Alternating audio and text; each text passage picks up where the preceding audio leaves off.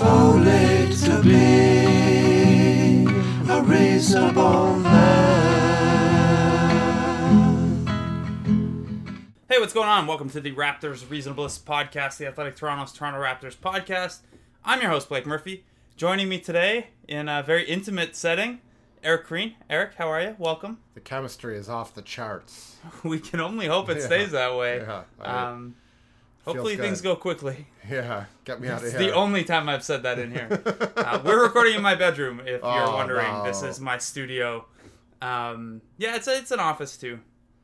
I don't have the fancy living setup that you, Eric Green, now have, having moved on the I weekend. now have an office. I mean, it's not only my office, but it is a spare room to be used for office purposes by one of two people.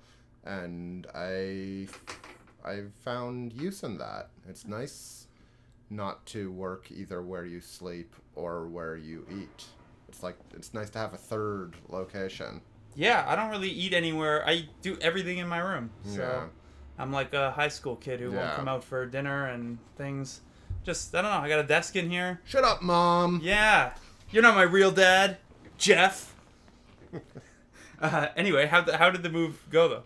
The move, I was stressed out, but we hired movers because it's apparently a thing you do once you turn 30. Yeah, that's a more adult way to approach it. Yeah, I mean, it went against all my instincts, but it really saved a lot of stress, and the office now is full of boxes. Like most everywhere else is relatively clear and trending in the right direction. The office is still a bit of a mess, but I've cleared off space on my desk, and opuses, are getting written. All right. I have a Kind question. I just clued in on this now. I think I might know what could be at the heart of the Raptors' slow starts. You moved the day before Game 1, yes? Correct. I did that last year, too. Do you think our lack of I thought energy... you said it was a day after Game 1. Maybe it was a day after Game 1. That's what you told me. Maybe this is a ridiculous false equivalency anyway, where I was going to suggest that our lack of energy was bleeding over into the Raptors' locker room. We have to get to 30 minutes somehow, so Yes. we need false... some equivalencies are going to be false. Okay, so... Podcast name. Yeah. Some equivalencies are going to be false? Yeah. That's good. Remember that, because I almost forgot ours last time, and I had to actually listen to the Oh, podcast to find God out what forbid. we would call it. Yeah. No good. Okay, so the Toronto Raptors did not play well. I had a great segue in my head about the fact that you live in Riverdale now, and how there's a lot of drama around the Raptors, so much so that the only comparison point is this past week's episode of Riverdale. Which we cannot talk about. Because you haven't seen it. So you killed my leading segue, so we'll just go into it the boring way. The Toronto Raptors sucked in Game 1. They got beat 97-83 by the Milwaukee Bucks. It was not good, Eric. I agree. It was not good. And I think it's just funny that we have it has to be 2 days, 2 off days after every Game 1 embarrassment. Let's just let it marinate. So, not that anybody should feel bad for us, but we have to talk to them 3 times, a practice, and a shoot around about the adjustments, capital A adjustments. And the fans have to marinate in that. Luckily, there's a bit more going on in Toronto sports right now than there usually is at this time. But they were bad, and they were bad on a number of fronts. It's tough to get past 36% shooting, and a 32-point second half? Yeah. I think that was. So obviously my main concerns would be on offense, and yet, just remembering how many times Giannis Antetokounmpo got out on fast breaks caused by, as Dwayne Casey has said 2 days in a row, taking a negative first 3 steps off of off of a field goal opportunity on the other end. I mean, that had to be point 1 going into the series. Don't let that guy do that. Easier said than done, but we saw it 6 or 7 times, leading to fast break or quasi fast break points. Yeah. Here's the thing with that though, is he's a freak. Yes, he's Giannis Antetokounmpo. As Kevin O'Connor of The Ringer laid out on Monday morning, There is good evidence that Giannis is actually an alien that's just been dropped here. And it's just like a big cover-up from the U.S. government and the Greek government, and obviously them taking out Canada's best basketball team ever is priority one. Yes. There are holes in that theory. But Giannis is Giannis, and it should absolutely be a focus, and it should be, it should be something they talk about plenty and something they're dialed in on. But they gave up 97 points to the Bucks, and on a per possession basis, that was only about 5 points per 100 possessions more than the Bucks normally score. In terms of executing, the offense was a much bigger issue than the defense. And then on top of that, the defense in the half court was actually pretty good. There was only a 4-point disadvantage in points in the paint, and the Bucks, I think for 2 years in a row now, have led the league in points in the paint. So if you're playing almost to even there, that's a positive. Some people, for whatever reason, offensive rebounds for an opponent stand out so much to people when they're reflecting on the game. Milwaukee grabbed 9 of a possible 48 offensive rebounds, and that is a number that's below Milwaukee's normal rate of offensive rebounding, which was already a weakness for them, and it's below the rate that the Raptors normally give up. So you look at what they did in the half court, and the half court defense was pretty solid. We talk a lot about the mismatches Giannis can create. Chris Middleton was getting switches onto guards and kind of pinging passes around. There are definitely ways they could get better, but big picture, their half court defense was fine, and as DeMar DeRozan pointed out today, a good way to help an opponent's transition offense is to miss a lot of shots. So negative steps or not, I think as the offense ticks up, the defense will get even better. And for that reason, they should be a little more focused on how they're going to get some offense against this team. Yeah, and they talked about it on Sunday, how the ball in the second half just didn't get to the weak side as much. And it's sort of funny because DeMar DeRozan was so successful getting to the basket in the first half of that game that maybe not just him, but also Kyle Lowry got a bit happy. Were they happy on the farm? They were happy in the paint. Oh, no. Never get Kyle Lowry was definitely not happy in the paint. Yeah, we're going to talk about some Kyle Lowry after, so continue your point. But, I think maybe DeRozan was a bit slow to adjust to how they were collapsing on him. And not only, it's unfair to totally pin this on DeRozan, as was pointed out, there weren't necessarily rollers coming in when Thon McCurr was coming in and providing the help defense on DeRozan. Then his man has to go looking for that dump-off pass, and I think maybe that's something that the Raptors were slow on. And they missed open threes. They did miss a lot of open threes. They were 5 of 23. Even if you take Lowry and DeRozan away, they were 5 of 15. In terms of contested shots that are classified as tightly or very tightly contested by NBA.com, they were 1 of 15 outside of 10 feet, which, even against a defense like the Bucks, even with, the Raptors being as inconsistent as they are, you're going to shoot 1 of 15 on any type of shot, short of even on half-court heaves, you might shoot better than 1 of 15 over the course of a series. The thing we talk about in our Raptors Reasonableness that went up on The Athletic Toronto on Monday is that, you say these things, time sort of runs out in a playoff series, and when you put yourself in a 1-0 hole, you have to regress real quick to those means. But yeah, there are a number of things the Raptors could do better offensively, and make some of those shots, read the opportunity to dive or cut a little better. There was really only one smart cut the Raptors had the entire game, and it was PJ Tucker coming in off the weak side in exactly the situation you were talking about, where the trap came, the Raptors were looking to get through it, and then Tucker's all of a sudden underneath the basket because the help's shaded over to the strong side. This is great, talking about a visual thing in detail on audio medium. But the point is the Raptors they didn't see what was going on or didn't react to what was going on in real time. That's a tough thing to do. Right. And even when they did, you get a pass to Jonas Valanciunas in that 4-on-3 situation. Yeah. He sees an open guy in the corner, but because he's so mechanical, there is a very long arm in the way there. Although I will say, and this is another thing I pointed out in the written copy, is that they showed some ability to recognize these things as the game went along. And if there's a criticism of the Bucks defense, and I think it was Ben Falk who, leading up to the series, wrote about this, it's that you can figure it out. And this aggression and the way they trap things it's really difficult to deal with, but it's also predictable. It's not easy to do anything about it, but as you see it more, there's logic to, okay, maybe you'll get better at, poking the holes in it and seeing the creases and doing things like doing damage on the weak side or on the offensive glass. And you know what might help doing that?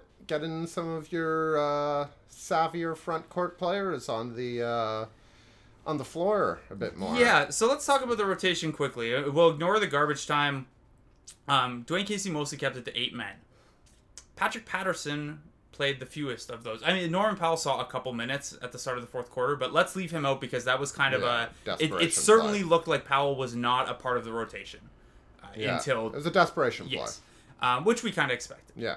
So, 8 guys. Patrick Patterson played only 16 minutes. DeMarre Carroll played 24. PJ Tucker played 29. Tucker getting more than Carroll, totally justified, especially if Tucker's not going to flip into the starting lineup. But Patrick Patterson has to play more than 16 minutes. Yeah, I'd like to see him take, a few minutes away from Carroll and a few minutes away from Joseph. And I get that Dwayne Casey puts a premium on not tiring out Lowry and having that extra initiator on the floor, which is why Powell came into the game. They thought they needed somebody on the weak side who could create maybe a bit more reliably than one of their front court players. But I think we've seen, one of the criticisms of Patrick Patterson is he's too reticent to take that three-point shot, and he attacks closeouts aggressively. And he's not afraid to do that, which I think could be of use in this series. It was on the dump off to Jonas Valanciunas for an and one early in the second quarter. It would have been the second quarter, when they were playing with Valanciunas and the Lowry and bench. And that was another bizarre thing, them not going back to that lineup that started the second quarter. Because they started the second quarter very well. Yeah. My guess is that Casey had made the decision that Tucker was going to close the game if it was close, and therefore wanted DeMarre Carroll in that spot instead of PJ Tucker. But you got to get to that spot. Yeah. This is the whole using your closer before the ninth inning thing. Yeah. You can save them, but if you're not going to be in a situation to use them... Patterson, through all his struggles, continued to be a net positive. Yes. A massive net... by the standard of the Raptors front court, a massive net positive in the second half of the season. Yeah. He helps his team achieve positive results. He should be playing more. Yeah. The matchup will... and what's going on will sort of dictate who that's at the expense of. Right now, I would say it should be at the expense of DeMarre Carroll, but that could... and a few of Joseph's minutes. I was going to say, so Joseph and Lowry played 14 minutes together, which is about standard. They were -3, which maybe... it's tough because they went on that good run in the second quarter together, but they were also a part of the disaster start of the fourth. And a big part of that was that Milwaukee countered that lineup by having Middleton and Antetokounmpo on the floor together, which means one of Lowry or Joseph is very susceptible to switches. So I think you'll see a little less of that. I think Carroll will probably play a little less. I still think the rotation is going to be a tight 8. Yeah.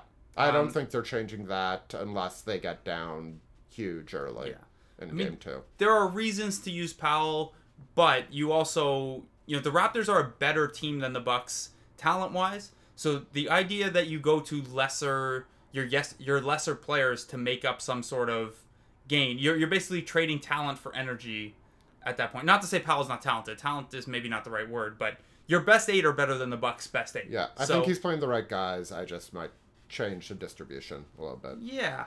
One way Patrick Patterson might see a ton of minutes in game 2 is if Serge Ibaka can't play. So early in the third quarter, Serge Ibaka fired for 3, came down, his left ankle landed on the foot of Giannis Antetokounmpo, who kind of got in his landing space, and the NBA, according to Dwayne Casey, admitted that it was a foul, which suggests that the Raptors filed a complaint, or at least sent video to the NBA hey, what's up? We'll talk about how Giannis is a dirty alien and how everyone should hate the NBA's most enjoyable player in a second. But Ibaka, he sat out practice on Monday. He said, had there been a game that day, it would have been tough to play, but he's optimistic he'll play Tuesday in game 2. What should the concern level be here, Eric? Moderate.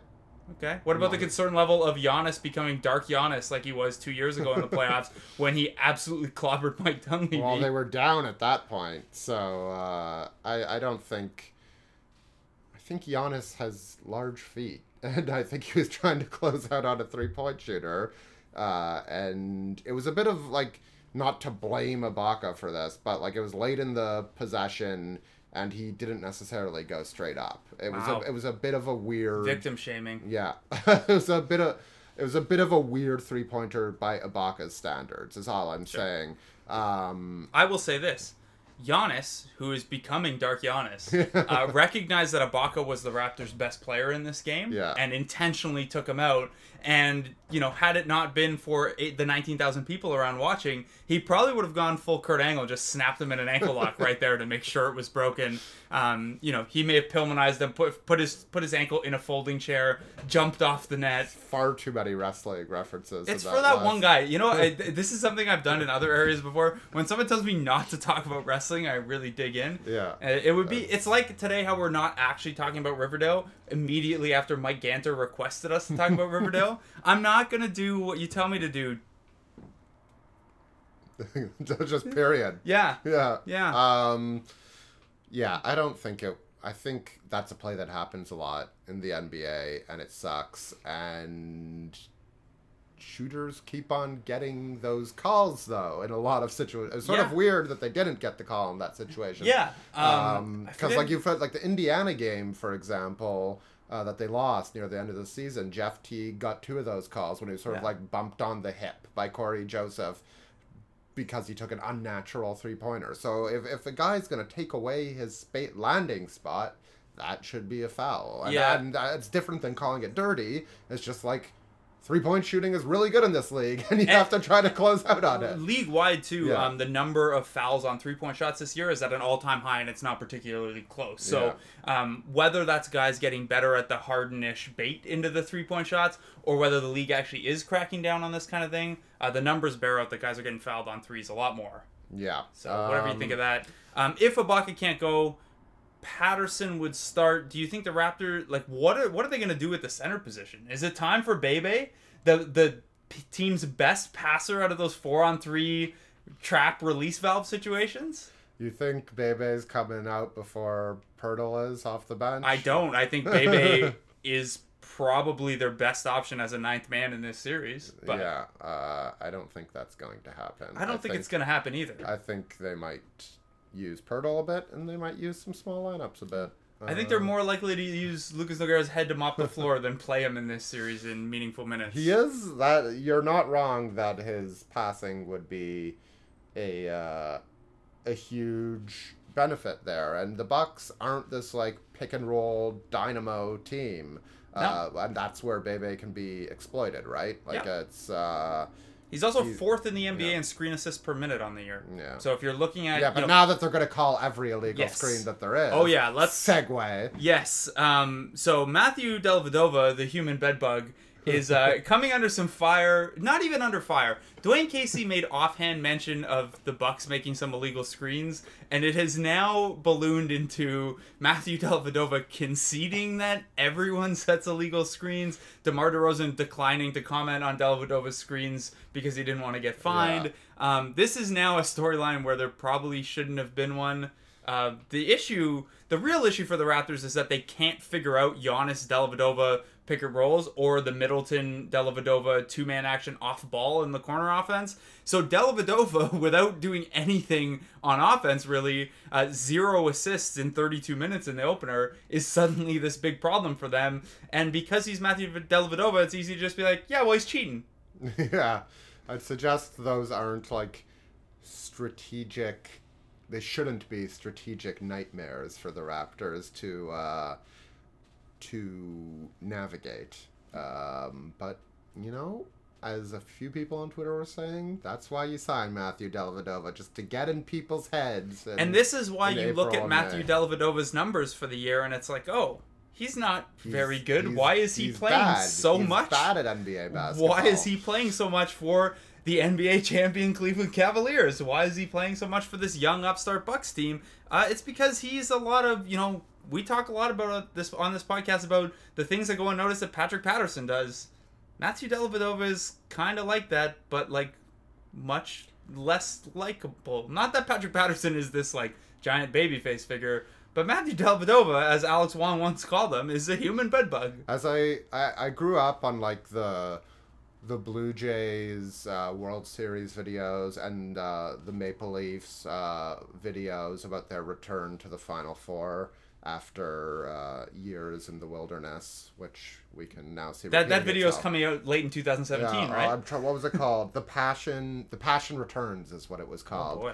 Sounds like a bad Mel Gibson sequel. Oh no. But in the first 2 games against Detroit in the first round of that series, Dino Ciccarelli had been Wings enforcer / 600 goal scorer, yes. I think.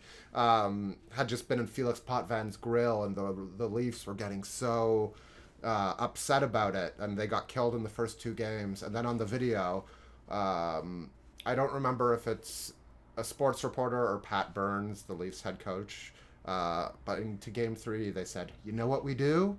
We leave them alone. We just don't let it bother them. Don't let it bother us." So maybe they should just let Delhi set his screens, play a strategic defense, as in, ignoring the smaller threat and really focusing on the bigger threat. Well, yeah, because if Matthew Dellavedova gets the ball, it's not a problem. Yeah, just leave it alone. Yeah, there's a reason their point guard has his most valuable setting screens rather than being the ball handler in the pick and roll. Just leave it alone. Yeah. Also, maybe look in the mirror and realize you employ Serge Ibaka and PJ Tucker. Who have never once set an illegal screen. No, they haven't clutched an arm. There is straight up a photo in the USA Today, I think it was USA Today archives. I came across a photo where one of the Raptors, full on is grabbing up I think it's DeRozan now that I think of it. He has a handful of a Bucks shorts as he's trying to drive by. I'm pretty sure that's an offensive foul if you pull a dude's shorts up. You remember the rebound last year at the end of Game 7 where DeMar basically held Jan Mahimi down? Yeah. Look, I don't think these are problems. I think these are smart things to do in so much as you can get away with it. It's like Andrew, I think it was Bogut. He does the clutch on the rebounds. That goes really unnoticed. And I think Zaza's really good at it too, where your team... Even though these guys aren't elite rebounders themselves, the team rebounds really well with them on the court because they very subtly hold guys down. Anyway, this is the playoffs. People campaign through the media in the playoffs. It's just or players and coaches campaign through the media, and it's surprising it happened so early. And speaking of things that are surprising to have happened so early, look, Are you the host well, of this maybe if you podcast, could, after you butchered that first segue, I was worried about you. I didn't butcher it. You took it away from me by having not been caught up on Riverdale. But you knew I wasn't, and you walked into it anyway. Yeah, I just really want this to be Riverdale Reasonable this full time. Well, I'll be on the road what the next people week, demand. and I'll be alone, so... I'll have plenty of time to... I won't be on the road and I'll be alone. Yeah. Anyway, I guess we didn't expect Kyle Lowry to be so upset. So Kyle Lowry shot 2 of 11, Sunday? 0 of 6 on threes, 4 points, 6 assists, game worst -22. So this is the big thing that's a concern for me, I think, is Lowry can shoot poorly and be a big plus for this team, but he has to be a plus playmaker and a plus defender. You saw last year in the playoffs, especially through the first 2 rounds, how Lowry as a cold shooter can still be a very effective player. We saw in 2014-15 how the opposite can also be true. Lowry is now the worst active shooter among any NBA player with at least 500 postseason field goal attempts. And he is shooting 26.6% over 6 game ones as a Raptor. This is not good. Yeah. This is not a... We joke about playoff JV heading into the playoffs. We should have been on the lookout for playoff Kyle Lowry. Yeah, and I would suggest the solution isn't to force more shots. Yeah, so Kyle Lowry in a pretty testy media session on Sunday... It didn't even seem testy until it got testy. Yeah, he kind of unprompted. It was I'm going to have to force more shots. And then kind of subtweeted what I guess his teammates were telling him in support. So he said that he thought he was making the right passes, but his teammates tell me he has to be more aggressive, so I guess I'm going to have to force shots. Yeah. That seemed to me like his teammates were maybe telling him to keep shooting, man. If you're in a slump, shoot through it. And that's what Dwayne Casey... empty the clip and all that. Yeah. I don't think Lowry needed to... Lowry wears his heart on his sleeve. I don't think he needed to be this combative, unprovoked about his game 1 struggles. Yeah, and I have a hard time getting too worked up about this stuff, but it just seemed, as we wrote about, like so unnecessary. Like, this is what you're coming out with after Do yourself a game favor. one. Like he owned it after game one. Just say, I believe in myself. I believe in my teammates. I'm going to continue to make the right play, and hopefully I can have an impact in other ways if my shot isn't falling. But Yeah. I plan on it falling. Like, it's not, I don't want to ever discourage athletes from being honest and open, but this just seemed like what he was saying seemed wrong. Like, I don't, not to say somebody's feelings can be wrong, but like, But yeah, watching like, the game back, yeah. I thought what everyone else was saying seemed fairly accurate. Like, Lowry passed up an open layup at the rim because the threat of length Yeah. was in his head after he had been blocked a couple Yeah. of times. And, like, he shot 0 of 6 on threes, and those are going to drop a little bit more. But, like, on a couple of them, he, like, pump faked and hesitated. You know, he says he got ran off or whatever, which maybe is true, and they weren't the cleanest of looks. But, like, he took 5 shots inside the three-point arc. Yeah. He took 1 free throw attempt.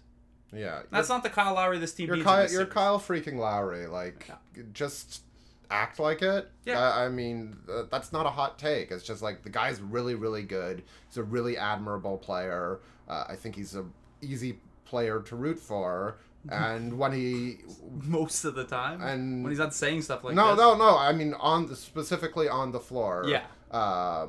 And when he's on your team, like, you know, the poking the ball away from centers after a missed shot, or the drawing a charge, like, Or the huge offensive rebound he Yeah. had against Giannis in this over game. Giannis, scaling Giannis, like It that was his only good play of the day, Yeah, though, which yeah. sucked. And just like extend that off the court. It's not that hard. The whole world isn't out to get you. Yeah. And anyway, we wrote about this a bit, Yeah. but it's just And like, look, Kyle- this is sort of the mode he can go into when things go poorly, and he didn't do it last year. He mostly No, just he was great last year. he just mostly Through it. just hated himself, which we all related to. Yeah. There's also this running thing where Lowry is usually a much better quote when he's struggling. Yeah, And he talks in cliches when things are going well. yeah. Also, he needs to realize that the Leafs are still in the playoffs, so the guys who are going to write you out of town for one game, one poor performance, are not on the Raptors beat right now. No comment.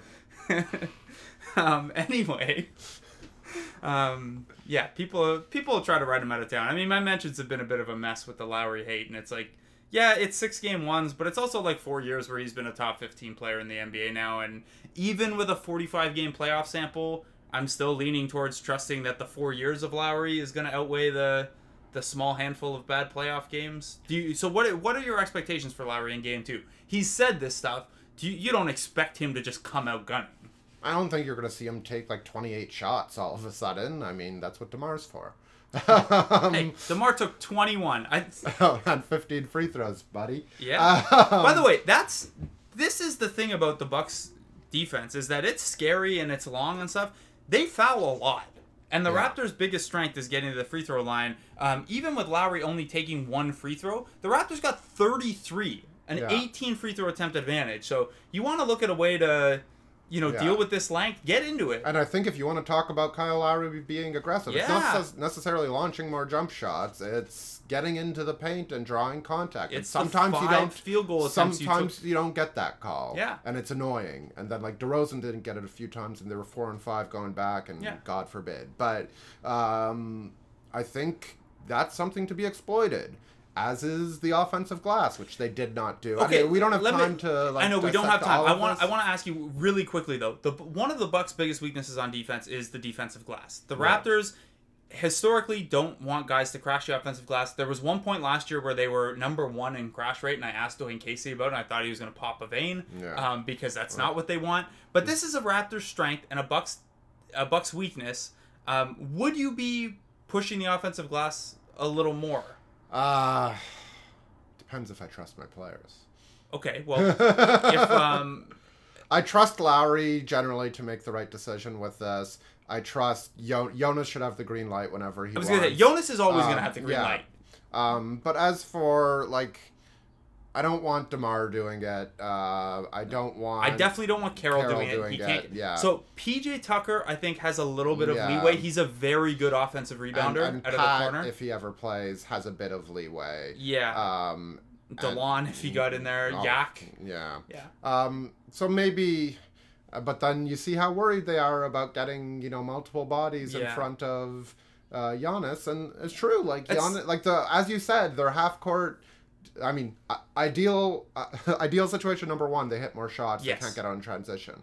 Ideal situation number two, they get back in transition. So and this you don't want to give them these easy baskets, which is how Milwaukee got to the relatively low total that was enough for them to win this game because the Raptors didn't hit shots. Yeah. And so I don't know how far I'd go. Maybe I'd go a tiny bit further, but it'd be incremental. The thing is, the Raptors' offense, by nature of its design, with guys in the corners fairly often, they have, when plays finish, they have three, sometimes four guys below the free throw line anyway. So they're already in kind of a bad position to get back. Yeah. So I understand Casey's hesitation.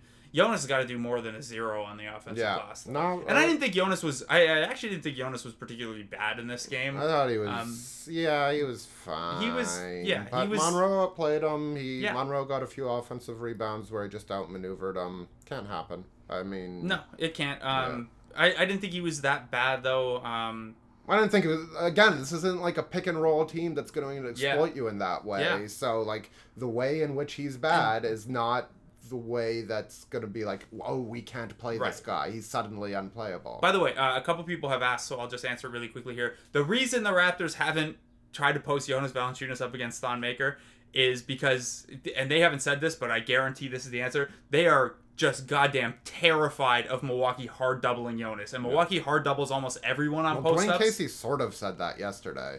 He said, a double will come. Yeah. Like something like that. And, and did you see Jonas try to make that 4-on-3 pass yesterday? Yes. Like, different situation, but he's not the most... And he doesn't make the quickest reads. Yeah, so the Bucks front the post, which means Thon Maker is trying to get in Jonas' space, lean above him, and make that pass really difficult. They had one turnover where they tried to lob the post-entry pass over Thon Maker, and he stole it. And then, even if Jonas gets position on Thon, which the Raptors ran one of their pet plays to get Jonas post position, and then like the Bucks just before the ball even got to Jonas, the weak corner guy had slid over to show double. I think the Raptors call it a baseline go. I don't know what the Bucks call it, but yeah, they're gonna double that, and it's not gonna be good. Yeah, there aren't many positive situations that come out of that unless Jonas faces up, breaks out the triple pump fake, and scores over Greg Monroe. He did hit Greg Monroe with a double pump fake. No, right? it was a triple pump fake. It was a triple pump fake? It was one standing, two standing, takes a dribble, another pump fake, and then score. Epic. So it was, I mean, tattoo that on my face. Okay, there you go. We'll tattoo Jonas Valanciunas triple pump fake against Greg Monroe your face. It will be like a comic, like when you like draw pictures on like a flip pad, and you'll just see it happening. So it'll just be like 4 or 5 different. See, instead of your head, I feel like you could get this like on your arm or something. So when you flex your arm, the Jonas figure pump fakes and Greg Monroe leans. There's got to be a live action tattoo artist by now, right? You can get a GIF tattooed on you. Okay, we need to stop pump faking the ending of this podcast and just end it. Let's hope game 2 goes better. Do you have any parting shots? My parting shots are limited today. I think the Raptors will make more open threes. I think Kyle Lowry should be a more impactful player, even if his shots continue to not go down. And there are still more reasons to trust this team than not to. And we could have said that a few years ago against Washington, but we also could have said that last year. And one of those two situations is going to play out approximately. I agree with you. I'm a little worried about Chris Middleton. Yeah, he's good. Yeah, all the talk about Giannis for 3 days. Chris Middleton only shot 4-15 and was still maybe Milwaukee's best player. Yeah. So that's worrisome. But hey, this is why the playoffs are tough. Hard things are hard, as we heard all through the playoffs last year. Yeah, we can talk about that in the season wrap-up pod next week. Okay, there you have it. Thanks for listening, guys. We will talk to you next week. If only to be a reasonable man.